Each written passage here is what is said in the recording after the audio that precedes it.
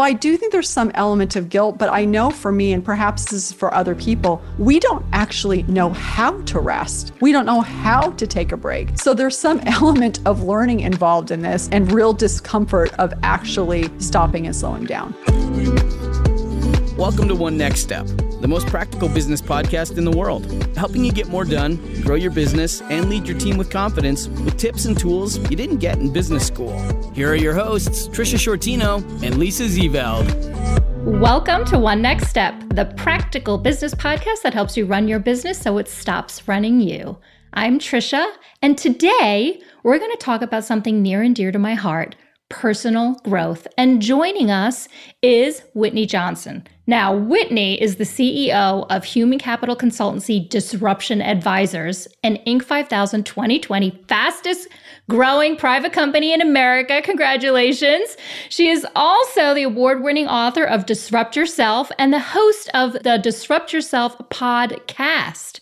I can't wait to talk to you, Whitney, about investing in yourself and your team. So welcome to the podcast. Oh, thank you, Trisha. I am delighted to be here. Yeah, it is a joy. But before we get started, I have a fun question, a little icebreaker question, if you will, for you. So what is the most surprisingly useful item you've bought this year? Personally or professionally? All right. Can I be disruptive? Surprisingly useful. Yes, please. I expect you to be disruptive. I'm going to be disruptive and give you two items. Okay. I love it. So the first is a Lange, L'Ange blow dryer. Oh, okay. It is fantastic. It's like this really big brush. And so then you blow your hair dry and it looks halfway decent. You don't actually have to go to the salon, although you still want to go to the salon, but it is for other reasons. Yes. Yes. It is a surprisingly useful purchase. And the second surprisingly useful purchase, hint water. And the reason it's useful is because in the afternoon, when I am tired and I want to start eating M&Ms or chocolate chips, I can drink hint water. And that is useful to my waistline. Okay, so is hint water injected with what? What's in there? It's nothing. It's just water with a hint of fruit flavor. And it's just very satisfying. Okay. I love it. Hint water and a very fancy, how do you say the blow dryer again? Lange. L'Ange. Okay. I'm going to have to look it up. I love that. I love those tips. Thanks for sharing. I love it so much. Speaking of investing in our hair, let's talk about, and investing in our lives, right? Let's talk about investing in ourselves and our teams. And this I feel like is so unfortunately common that we run into people or organizations that aren't investing in their teams regularly. Do you see this often out there, Whitney? Yes, all the time. All the time. And yes. So what do you say to these people? Well, first of all, I say to myself, Whitney, you need to do it. So I look at it and I think, okay, so why don't we do it? And I think one of the reasons we don't do it is it doesn't occur to us. So if you think about, as we go throughout school, we're not rewarded for investing in other people. We're rewarded for getting tasks done over and over again. Did you complete this assignment? Did you complete that assignment? Did you complete the other assignment? And so we're programmed to get things done. And so when we look at our list of things to do, on our list is things, not people. So I think that's the first thing, is it just doesn't occur to us. And the second reason I think we don't invest is it's really hard. I would much rather do a task that, you get this completion of, I just checked off this task, and investing in people and figuring out what they want to do and what their dreams are and what their aspirations are and how to help them accomplish that and how that intersects with what you're trying to accomplish. It's just a lot more complicated and challenging. And so when we are wanting to do something easy, investing in people does not make it to the top of the list. So it doesn't occur to us, and it's not easy to do. Yeah, absolutely. And I see that happen a lot when I look at rising leaders or people who believe they want to become leaders, or that maybe their goal is to be a manager. And we have like a manager acceleration program here at Belay that we facilitate for our teams. And so many times we find out that you have excellent doers, people who are great doers and operators and taskers who think they want to lead until they realize that leading is actually undoing, not doing, the opposite of doing. It is all the peopling and not the doing. And we've actually seen some people walk away and say, never mind, not for me. Mm-hmm. Right. So affirming, yes.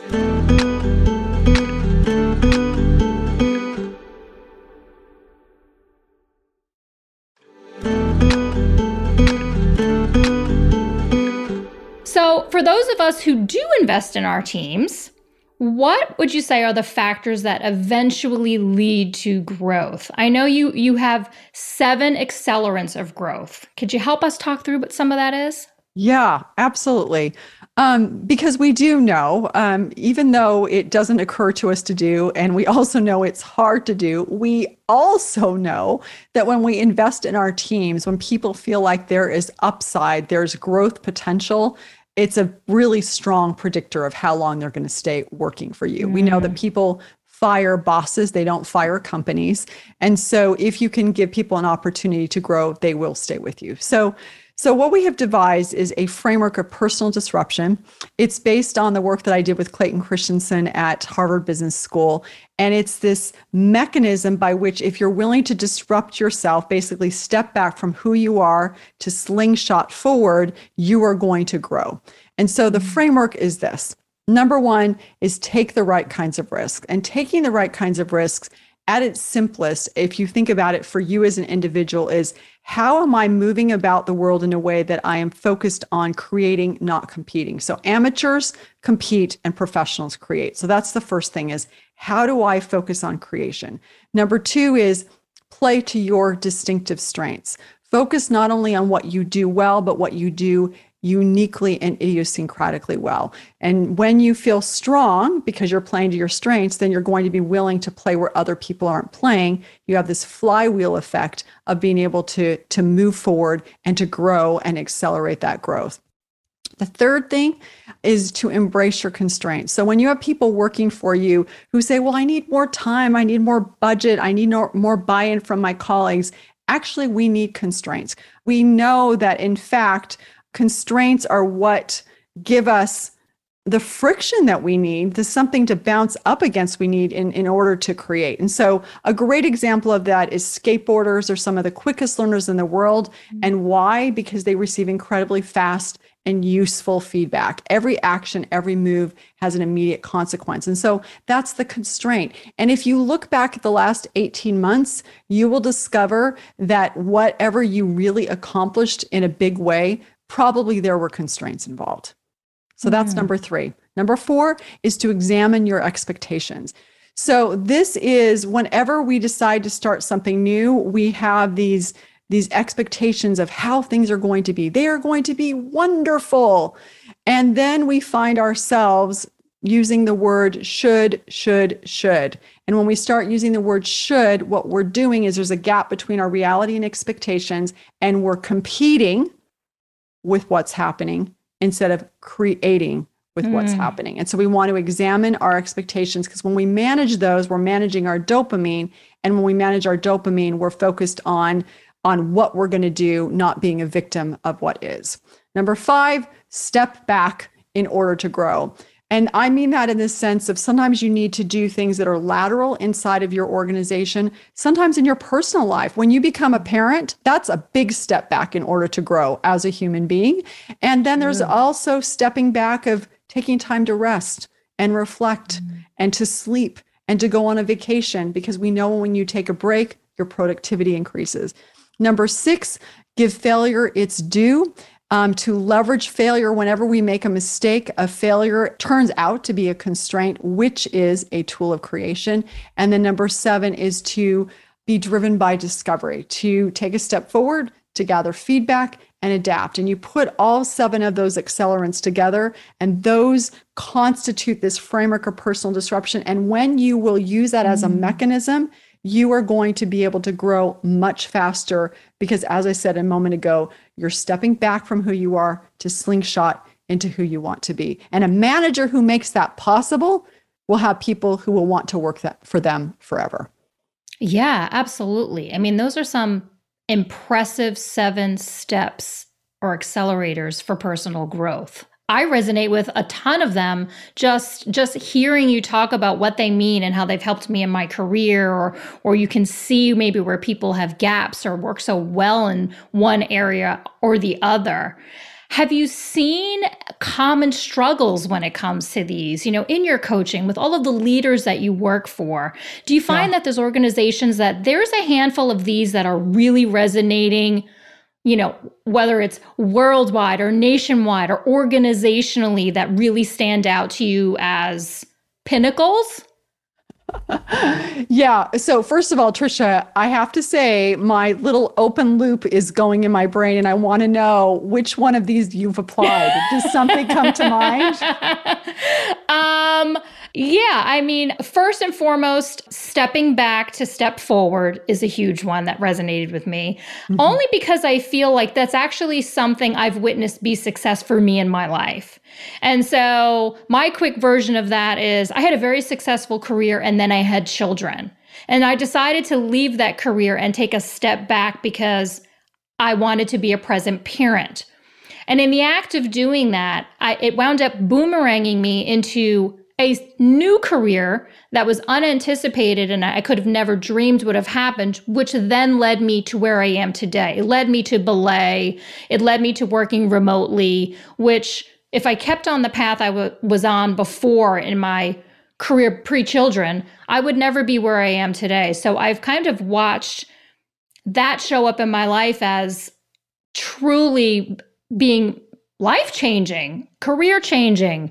And then the one on the other side is using failure as looking at it as a constraint, and that constraint is a positive thing. And so I don't know that I naturally think that way. I think failure is I beat myself up. And of course, I want to get to the place where I've learned something from it. Yeah. There's a lesson in everything. And I think having that perspective is necessary to be a great leader because most of the time we're failing. Most of the time we're making a wrong decision. And gosh, if we let that get to us and if we let self-doubt creep in, then we're holding ourselves back. Yeah. So I think, to your point, letting failure and constraint be part of the success process is huge. And I feel like it's something that happens cyclically and all the time. And I love it. And it's, so those are the ones that stuck out to me as I love monumental in my life. So on your career, what I loved about that is that I suspect when you left the one career to go be a full-time lead parent, people looked at you and thought you had lost your mind. And so I want to just call that out, is that oftentimes when we do take that step back, when we disrupt ourselves, there's some part of the equation to most people that does not make sense. And it's because there's another job that needs to be done, an emotional job, something that we want to do. And we also believe that the trajectory of our life, if right now the slope of your line is over 1, up 1, over 1, up 1, you take that step back, you disrupt yourself because you believe in the future that your life will be over 1, up 3 and over 1, up 5 of yes, I will have a career again. And yes, I want to be a mother. And yes, I want to have relationships. And so your overall life is much more powerful. Now, to answer your question, I think one of the ones that people are actually really struggling with right now is stepping back to grow. And not so much in this from a standpoint of mobility. People are actually willing to do that. They're willing to take that step back from a career, or the great resignation, right? That's stepping back to grow. It's real. Yeah. But the one that people are struggling with is, am I taking time to rest? Am I taking time to reflect? Am I taking a vacation? And so those are the ones that are showing up right now where people aren't quite figuring out how to do that. I think COVID put us on hyper alert. And if I will work all the time at some level, then everything will be okay. And so we're having to figure out, well, what does it look like to take a break? And there's this one wonderful quote from Tiffany Shlain. She wrote the book 24/6, and she advocates for a technology Shabbat. But what she says is she describes rest as a technology. She says, the promise of technology is that you're going to be more productive. You'll get more done. And isn't that what rest does? So what if we thought of rest as a technology? And I think that's really encouraging as a way to help us take that time to step back in order to move forward.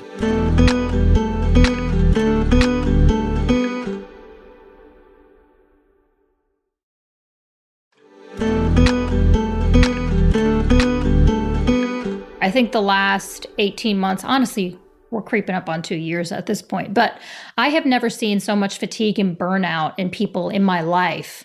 And it's not even necessarily all career driven. It's just life burnout, life exhaustion, mental strain, so much burnout and fatigue in everybody. So I agree with you. It's really hard to get people to disconnect and step away. I mean, personally, I haven't experienced. My sister, love her to death. We're great friends. We live in the same community. We've grown up together. Our kids grow up together.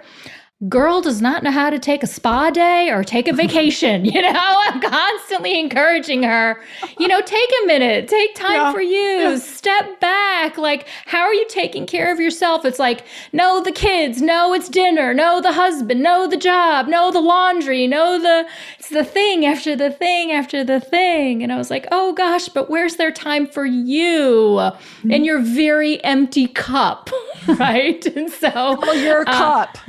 Yes, your cup is so empty. Fill your cup. And so I'm with you. I think people have so much guilt about, but if I stop, who's going to do it? Yeah. And I think the realization is actually some things you can stop doing and nobody will even notice they've stopped being done. It only matters to you. It's in your mind. Take the break. And Trisha, I also wonder, I do think there's some element of guilt, but I'm also wondering if, I know back in January, our family took a vacation, and I actually ended up writing a piece about this. So if anybody wants to download it, they can. It's whitneyjohnson.com/vacation. And here's why. Because I am terrible at taking vacations. Why am I terrible at taking vacations? Because it's going somewhere that I haven't been. It's doing something I haven't done. Sometimes with people I haven't done it with, because I don't spend all day long with my family. I'm doing work most of the day. And so I realized, going on vacation is really uncomfortable. I'm disrupting myself when I go on vacation. True. So I do think there's some element of guilt, but I know for me, and perhaps this is for other people, we don't actually know how to rest. We don't know how to take a break. So there's some element of learning involved in this and real discomfort of actually stopping and slowing down. Absolutely. Like, I know for me, there's only one place in the world I can actually feel like I'm at peace and rest, and it's at a beach. By myself. Yes. By your alone. Oh, yes. Without a phone. Without a phone.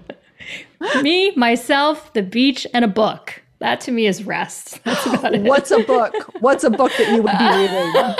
I'm still old school, love a book. Like, I'm still the girl. I like refuse to get a Kindle. I just refuse. I just love touching. I want something that's not electronic.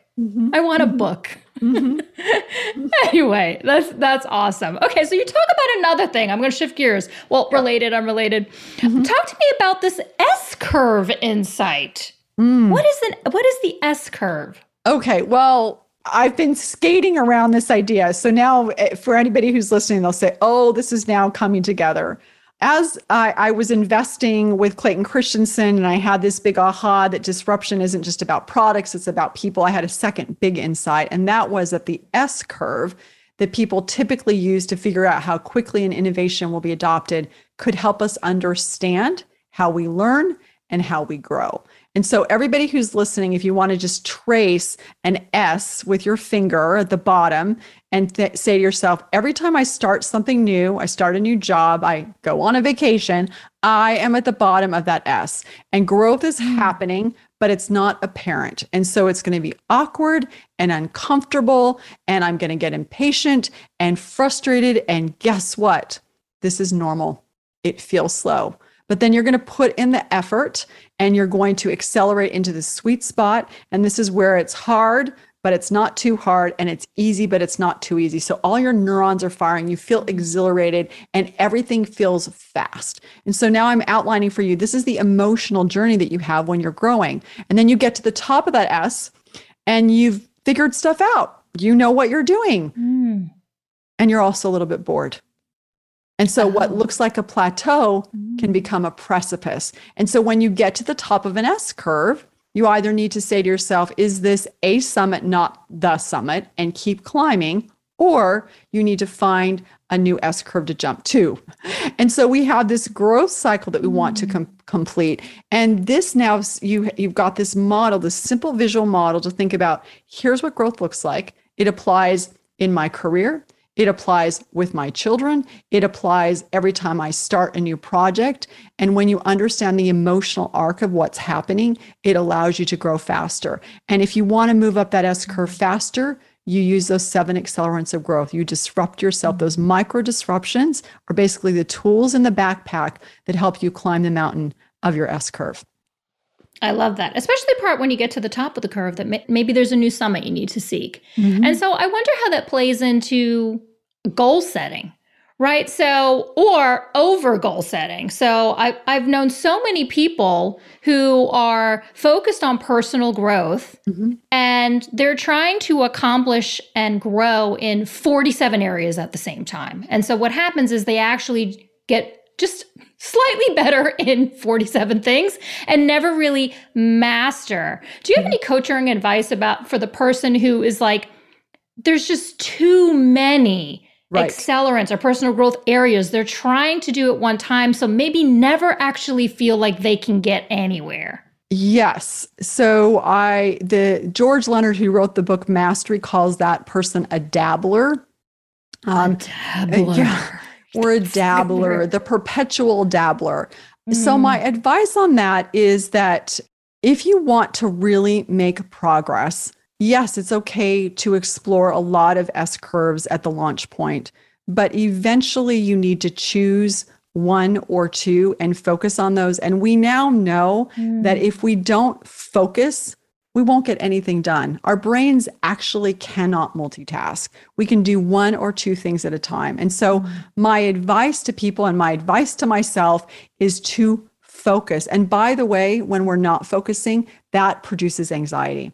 So if you want to reduce your anxiety, stop focusing on 47 goals, focus on 2 or 3, do them really well, get those done. You'll not only be more productive, your anxiety will go down, and that cognitive and emotional overload that we're all feeling, that will get reduced as well.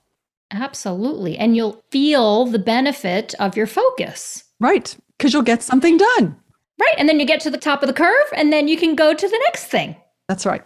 I love it. I love it. Okay. So for somebody listening right now, what is maybe a great first step they could take away from this podcast, listening to you, to start investing in themselves right now? If they say, I know I've got things to work on, what is a practical one next step somebody can take today? Yeah. So I think the first thing that I would encourage people to do is to get out a piece of paper and draw the S curve and see, where am I on this curve? Am I at the launch point? And because if you are at the launch point, then you can a practical thing to say is, oh, that's why I'm feeling a little bit discouraged or impatient. And so that's a really practical emotional thing you can do. And if you're in mastery, if you're having this experience of like, I'm really good at all these things I've been doing, but I feel like I cannot do them anymore. Now you've got words to describe the experience that you're having, and you can start to do something about it. And if you're in the sweet spot, say, oh, this is why I'm enjoying what I'm doing so much. So that would be my one practical tip, is to draw the S curve, see where you are, see what emotional experience you're having, because once you do that, it will give you information about what you want to do next. I love that. This has been an awesome conversation. I love every word that has come out of your mouth today, Whitney. So thank you. How can our listeners connect with you from here?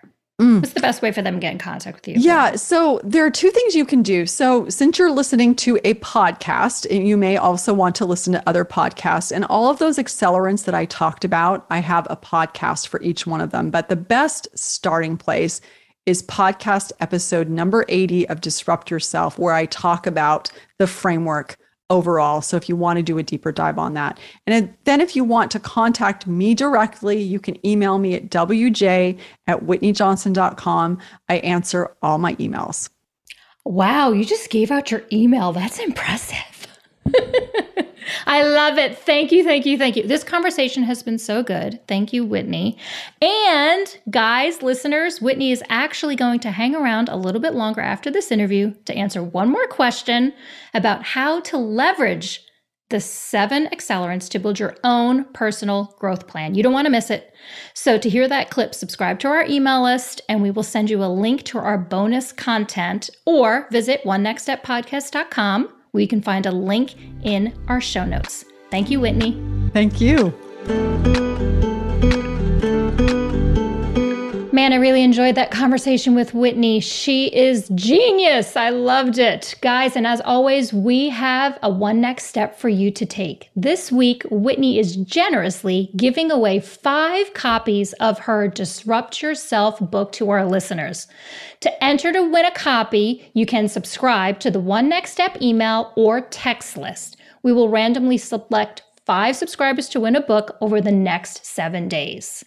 To join the One Next Step list, text the phrase One Next Step to 31996 or visit onenextsteppodcast.com. And it gets even better. If you want to guarantee you get a copy, Whitney is also offering a copy of Disrupt Yourself to the first 10 people that pre-order her new book, Smart Growth. Just order the book and send a copy of your receipt to smartgrowth@whitneyjohnson.com. So enter to win Disrupt Yourself by joining the One Next Step email list, or guarantee a copy by pre-ordering Smart Growth anywhere books are sold. Guys, this has been a great one. Until next time, own your journey. And join us next week for more practical tips and actionable tools to advance your business one step at a time. The holiday season is here, y'all, and what better time to talk about the importance of expressing gratitude for your team. Next week, we will revisit one of our favorite episodes where we will share ways to effectively show appreciation for your team and how to reward your team for a job well done while working remotely. Here's a sneak peek.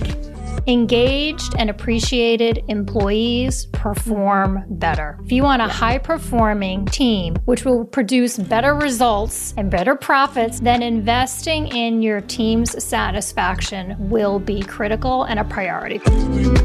Thanks for listening to One Next Step. Be sure to subscribe on Apple Podcasts or follow us on Spotify. Then join us next time for more practical business tips and tools to help you get more done, grow your business, and lead your team with confidence. For more episodes, show notes, and helpful resources, visit onenextsteppodcast.com.